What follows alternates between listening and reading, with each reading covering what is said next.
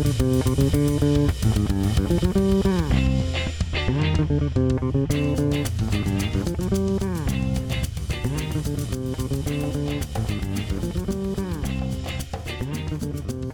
welcome to Daily Show Podcast, your podcast source for movie and TV related news. It's September 14th, 2018. I'm Shannon. And I'm Michael. What's opening in theaters this weekend? The Predator. When a young boy accidentally triggers the universe's most lethal hunters return to Earth, only a ragtag crew of ex-soldiers and a disgruntled science teacher can prevent the end of the human race. Directed by Shane Black and written by Black and Fred Decker. It's the fourth film in the Predator film series, not counting Alien vs. Predator films. Stars Boyd Holbrook, Trevante Rhodes, Jacob Tremblay, Keegan-Michael Key, Olivia Munn, Thomas Jane, Alfie Allen, and Sterling K. Brown. Ooh, it's at 36% on Rotten Tomatoes. Yeah, that's not too good.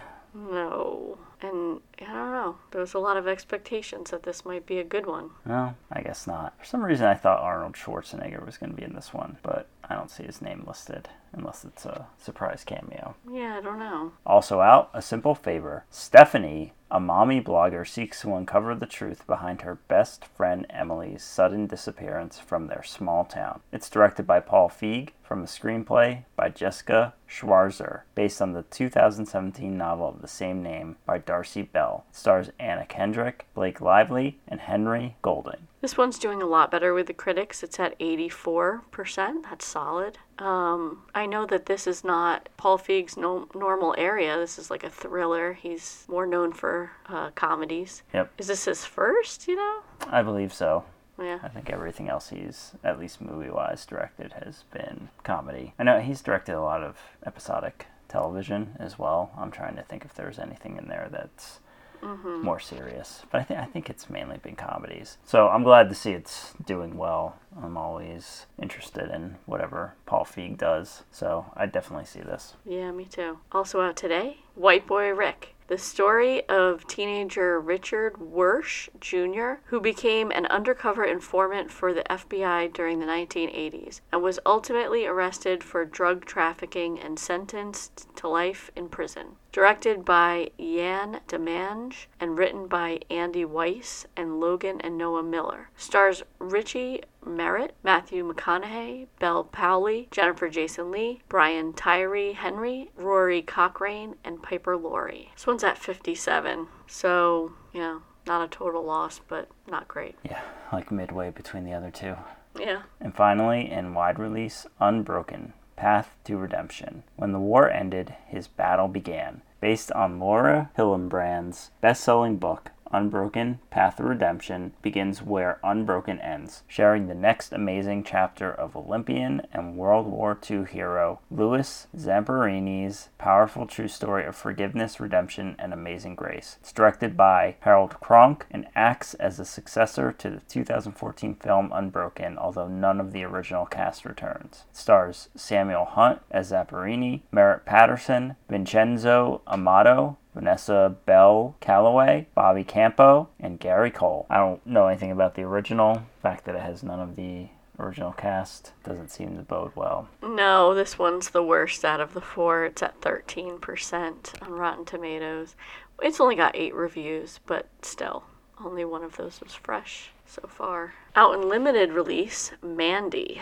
Mandy is set in the primal wilderness of 1983, where Red Miller, a broken and haunted man, hunts an unhinged religious sect who slaughtered the love of his life. Oh, this is the Nick Cage movie that's highly anticipated. Wow, it's at 96%. I didn't know it was highly anticipated. People actually think it's going to be good. Oh, yeah, people have been talking about it for a while. It just, I don't know, all the pictures look over the top, like with him like completely drenched in blood. I don't know. Like mock excited for it, or actually his career is... I'm not really sure because I wasn't interested in it. Ironically interested. So, but I think kind of really interested. 96%, that's pretty good. How many reviews does it have? 71. No, that's, wow. Also out, Patient Zero. After an unprecedented global pandemic turns the majority of humankind into violent infected, a man gifted with the ability to speak the infected's new language leads the last survivors on a hunt for patient zero and a cure. Yeah, it's kind of looks like another zombie movie. But I did watch a clip of this one a while back, and it looked kind of different, a little bit funny. I don't know if it will turn out well, though. There's no tomato meter right now. Is Patient Zero not the name of one of the fake Seinfeld movies? What am I thinking of? Maybe that It does really sound familiar. seem they must have something. There's Death Blow. There's Chunnel. There's Rochelle. Oh, I was trying to think of that one. There's Prognosis Negative. I really think there's something with zero in the name. I feel like we have to look this up.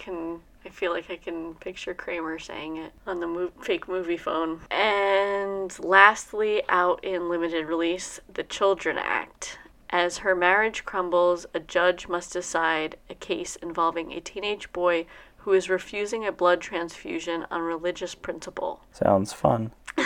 Yeah, this one sounds kind of rough. But it's at 66%, so it's fresh, but not very highly reviewed. It looks like there's an Agent Zero. Agent Zero? But I'm still not sure. That's a Seinfeld fake movie? Yes. Okay. Agent Zero. Rochelle, Chunnel, Checkmate. I don't remember that one. Death Blow, Firestorm, Blimp, The Hindenburg Story, Sack Lunch. We all remember that one. Sack Lunch, of course. Cry Again, Brown Eyed Girl, The Other Side of Darkness. I really remember him saying Ponce de Brown-Eyed Leon. Yeah. Oh, it's not even in this list. All right. More research is needed. Any news? According to The Hollywood Reporter, Henry Cavill may have already played Superman for the last time. Warner Brothers had been trying to enlist Cavill for a Superman cameo in Shazam, but contract talks between Cavill's reps and Warner's broke down due to scheduling conflicts. Since the studio has shifted its focus to a Supergirl movie, which will be an origin story featuring a teen superheroine, this effectively removes an actor of Cavill's age from the storyline's equation, given that Superman would be an infant, according to DC lore. Additionally, there are no other Superman standalone movies currently in the works. Yeah, so he might be done. There's rumors that Ben Affleck is done too as Batman, but this seems pretty solid. He did, after that, post something on Instagram that was kind of weird. I didn't actually see the video or the photo, whatever it was, but I heard that nobody understood it. He wrote, "Today was exciting, #Superman," and it's like him with a Superman figure or something. So nobody knows what that means. Maybe he did not get the word.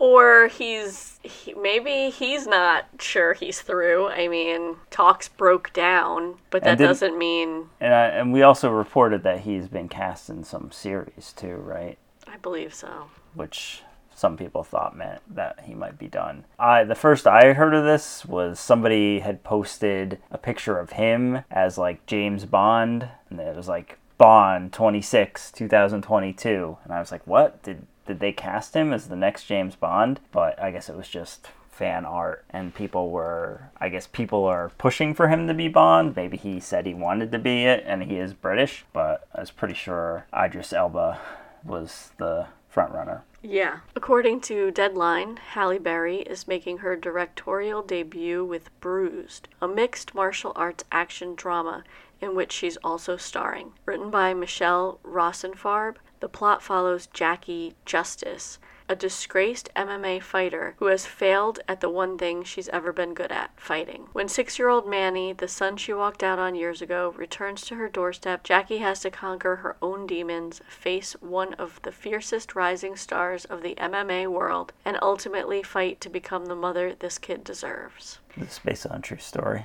Not that I know of. This doesn't sound like something I'd be interested in, but good for Halle Berry branching out. For The Hollywood Reporter, Netflix has picked up Dumplin', the comedic drama that pairs Jennifer Aniston with Patty Cake's star Danielle McDonald. Dumplin' is the plus-size teenage daughter of a former beauty queen who signs up for her mom's pageant as a protest that escalates when other contestants follow in her footsteps, revolutionizing the pageant and their small Texas town. This sounds like it could be funny. Yeah, I guess it's a movie, right? Yeah. Deadline brings word that Rosamund Pike is set to star in and executive produce The Banker's Wife, a high-stakes international thriller drama series based on Christina Alger's book. The Banker's Wife is set in the world of global finance from Geneva to Paris, London, and New York. It is about two women racing for answers when a mysterious plane crash sets them off on parallel pursuits of truth. Inspired by the Panama Papers, as these women shine a light on hidden offshore accounts meant to be kept in the dark,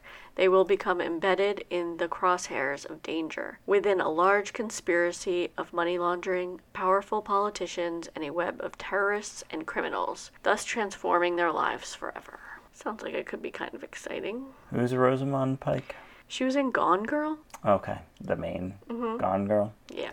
Gotcha. Deadline reports Sarah Lancaster, known for her acting turns in Everwood, Chuck, and as gift shop Lisa on Scrubs, is set to make her feature directorial debut with Josie and Jack, based on the Kelly Braffett novel by the same name. Lancaster adapted the screenplay with the author. The movie follows the dark story of teenage siblings who are raised in isolation in a decaying rural Pennsylvania mansion. Homeschooled by their tyrannical professor father, Josie and Jack only have each other to depend on as they make their way in the world. Lancaster is currently finishing post-production in anticipation of a winter festival run. Sounds kind of creepy. It really seems like we're seeing a lot more movies directed by women. Yeah, that's 2 this week. Yeah, right there, right? In other news, Netflix has bought the global rights to Steven Soderbergh's sports-themed feature, High Flying Bird, and is planning a 2019 rollout. I think that means it's not very good. I'm not a big fan of Soderbergh anyway. Isn't he the one who does really weird experimental things? He does. It might not.